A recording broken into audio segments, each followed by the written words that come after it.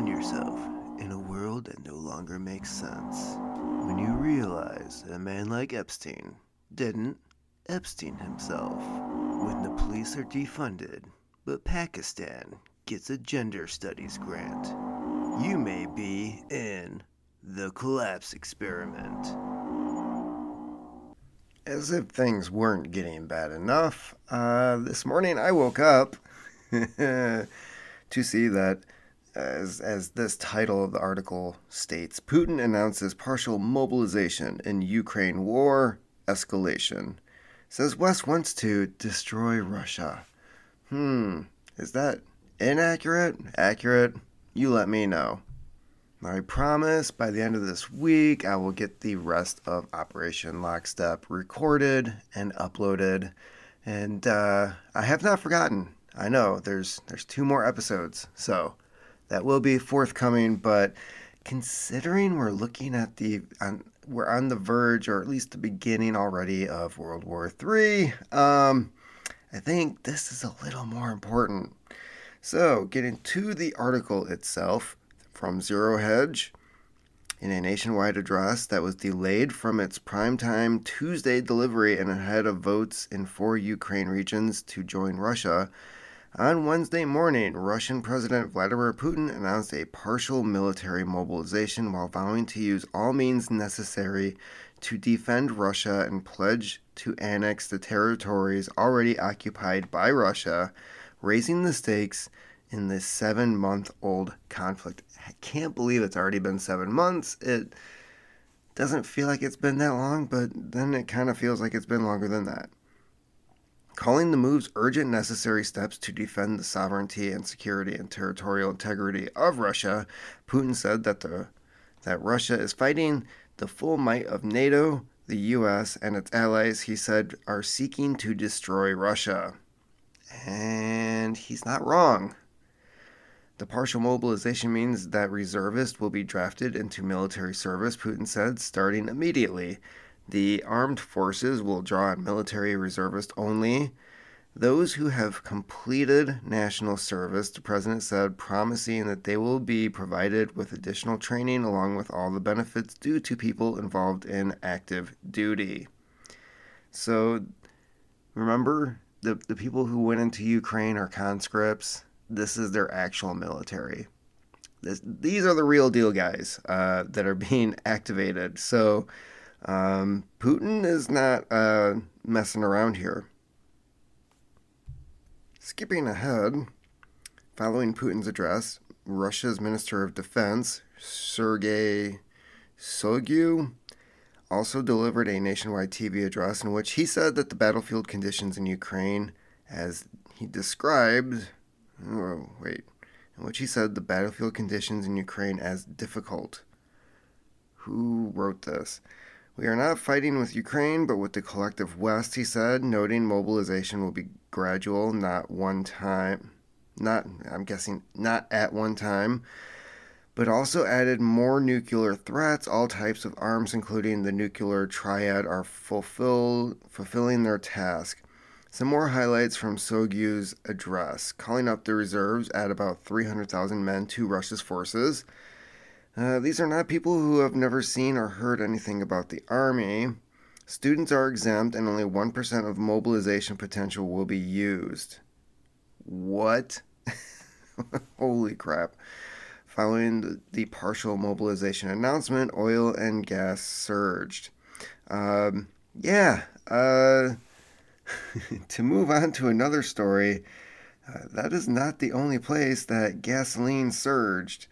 So this morning, and I didn't know about this until this morning, I couldn't figure out last night. I'm driving to work and I pass a gas station and we got down to about $3.56 a gallon. And then I'm going to work and the first gas station I see is $3.88. I'm like, oh man, it's going back up. Then I get into town. $4, a flat out $4 was posted on one gas station. And here's the reason why. BP refinery in Ohio that provides gasoline for Midwest shut down after fire. The fire's cause is still unknown, but sources told Reuters Leaking fumes from a crude unit may have caused the ignition in another unit at the facility. The source added workers finished a maintenance turnaround at the facility in recent weeks and the plant had resumed operating. The refinery processes up to 160,000 barrels of crude oil daily, providing the Midwest with gasoline, diesel, jet fuel, propane, asphalt, and other products.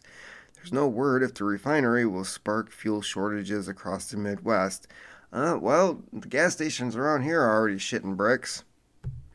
So moving on to other news. Yes, we're at World War III and there's other stuff going on. Pentagon opens review of its clandestine psychological operations. I heard about this.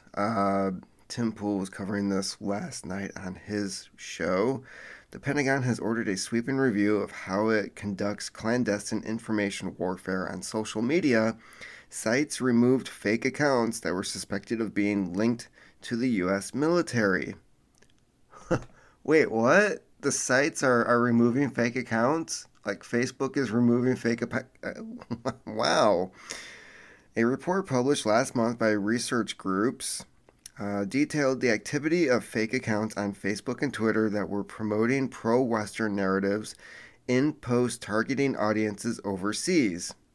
The social media companies removed about 150 accounts over the past few years, with some removed recently as they were promoting anti-Russia narratives about the war in Ukraine.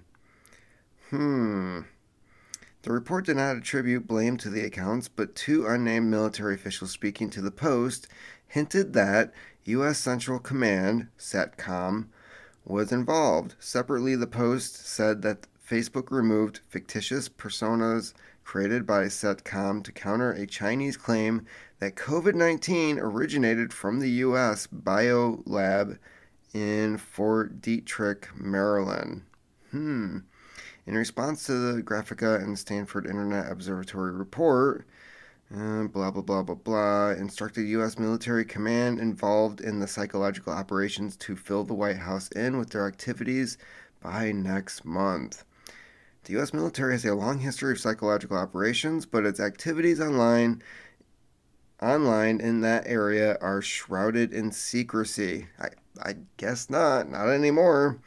While there are military units that specialize in PSYOPs, such as the U.S. Army's 4th Psychological Operations Group, the Pentagon also employs more covert forces in this area. I wonder if this is referring to, I don't know, the ghost of Kiev or Snake Island. There seems to be a history of just fake news going onto the internet. Alleged Oath Keepers January 6th radio traffic actually, quote, a recording of people watching TV, former attorney says. The things coming out with the January 6th people and the different militia groups in the United States just keep getting weirder and weirder.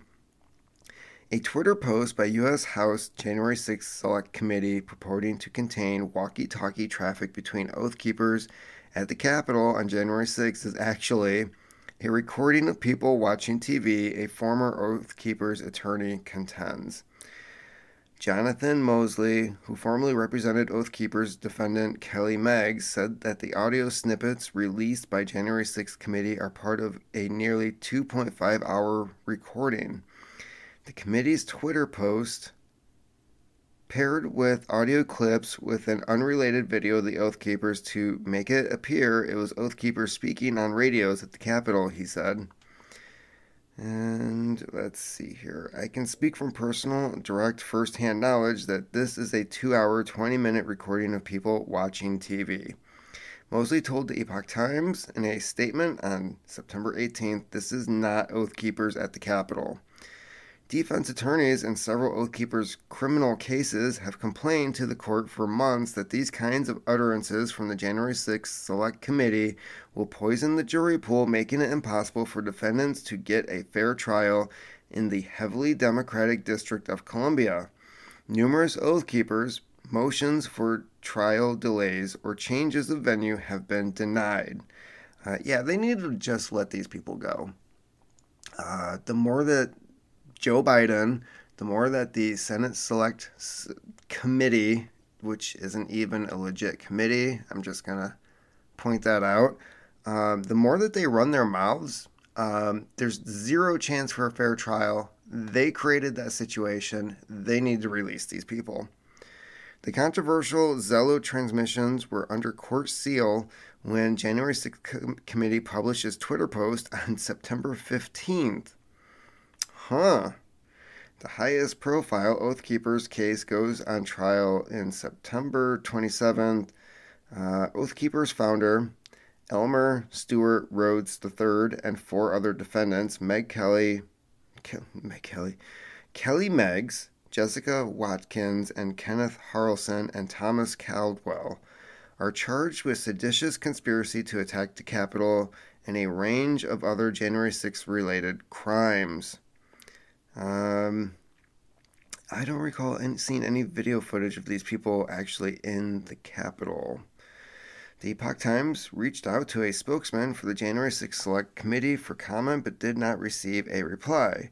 The disputed Zello communications used by January 6th Committee have been part of a month-long fight in the U.S. District Court between federal prosecutors who want to introduce them as evidence and the Oath Keepers' defense attorneys who argue they are inadmissibly hearsay. They don't care. I can tell you from personal experience that hearsay is now, I would say that in their minds, legally admissible for some reason. It never used to be.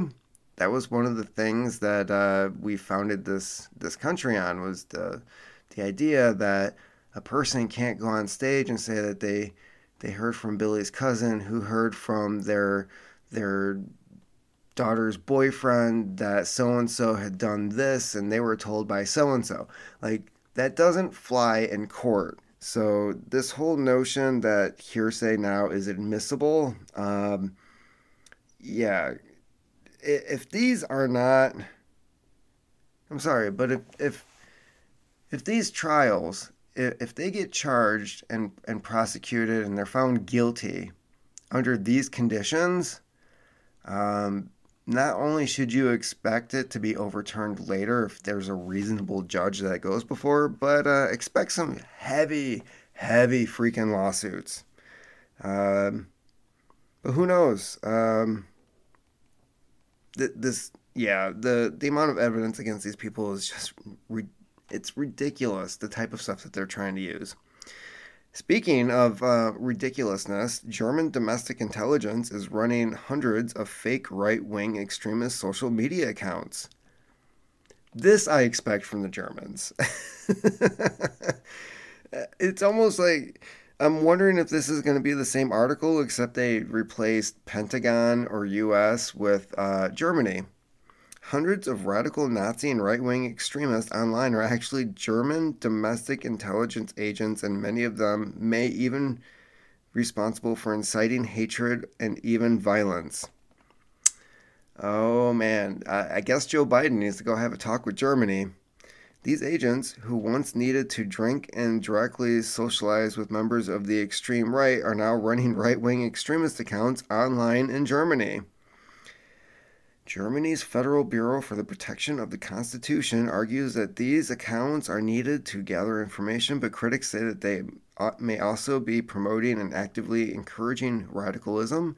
According to a report from German newspaper, I'm not even going to try to pronounce that. This is the future of information gathering. An unnamed head of the relevant state office told Süddeutsche Zeitung. So I don't know. According to research by the newspaper, the authority has invested heavily in virtual agents since 2019, which it finances with taxpayers' money. Both the federal office and the federal estates employ spies who, besides right-wing extremists, are also tasked with keeping an eye on the left-wing extremist, Islamist, and the conspiracy ideological scene. Conspiracy ideological scene. Oh. Hello, listeners. I didn't know I had to speak German. Well, I'm glad that Germany is proving some of these conspiracies right. So, if there's a conspiracy in Germany that the German government is creating fake right wing accounts in order to entice violence or try to trap people in right wing ideology, so it's no longer a conspiracy. Like, it's true, right? So, are those people conspiracy? What was the term? Conspiracy ideological. The conspiracy ideological scene. Does that mean that they're still conspiracy theorists? If you've proven them right. However, the activities of the BFV running hundreds of right wing extremist accounts have come to light at the same time that Germany's left wing government has labeled right wing extremism the biggest threat to the country. This seems to be a widespread, this is the new pandemic. This bullshit of right wing extremism being the biggest threat to the country. Why is it the biggest threat in every country that has, I don't know, a constitution, some form of free speech? Granted, Germany, there's definitely certain things you're not allowed to talk about, but why is this idea? This is the new the Build Back Better. The great now that the pandemic is over, they're like shifting gears over from Build Back Better and flatten the curve. Although they're bringing back flatten the curve. They're taking it back. Apparently they didn't get it right the first time, so they're bringing that back, right? But yeah, right wing extremism is just all over the place. It's everywhere. But I'd like to point out Germany doesn't really have a history of right wing extremism. I seem to believe that a certain political party was a socialist party, and man, did shit go downhill after they took power. Let's see here, and that is it for the news. Huh. Well, maybe I'm going to cut this one short, and actually, I'm going to work on Operation Lockstep right after this. So stay tuned, look out for another episode, and we'll be right back with part 5 of Operation Lockstep. Remember, you are the carbon they want to reduce. Thank you for listening to the Collapse Experiment podcast. For more content, check out thecollapseexperiment.com, where you can find the latest news articles. If you'd like to help out this podcast, check out books by Matthew Gilman on Amazon, or you should just buy gold and silver. Just buy gold and silver. It's a better investment, and you might actually have something to trade later on when the world falls apart.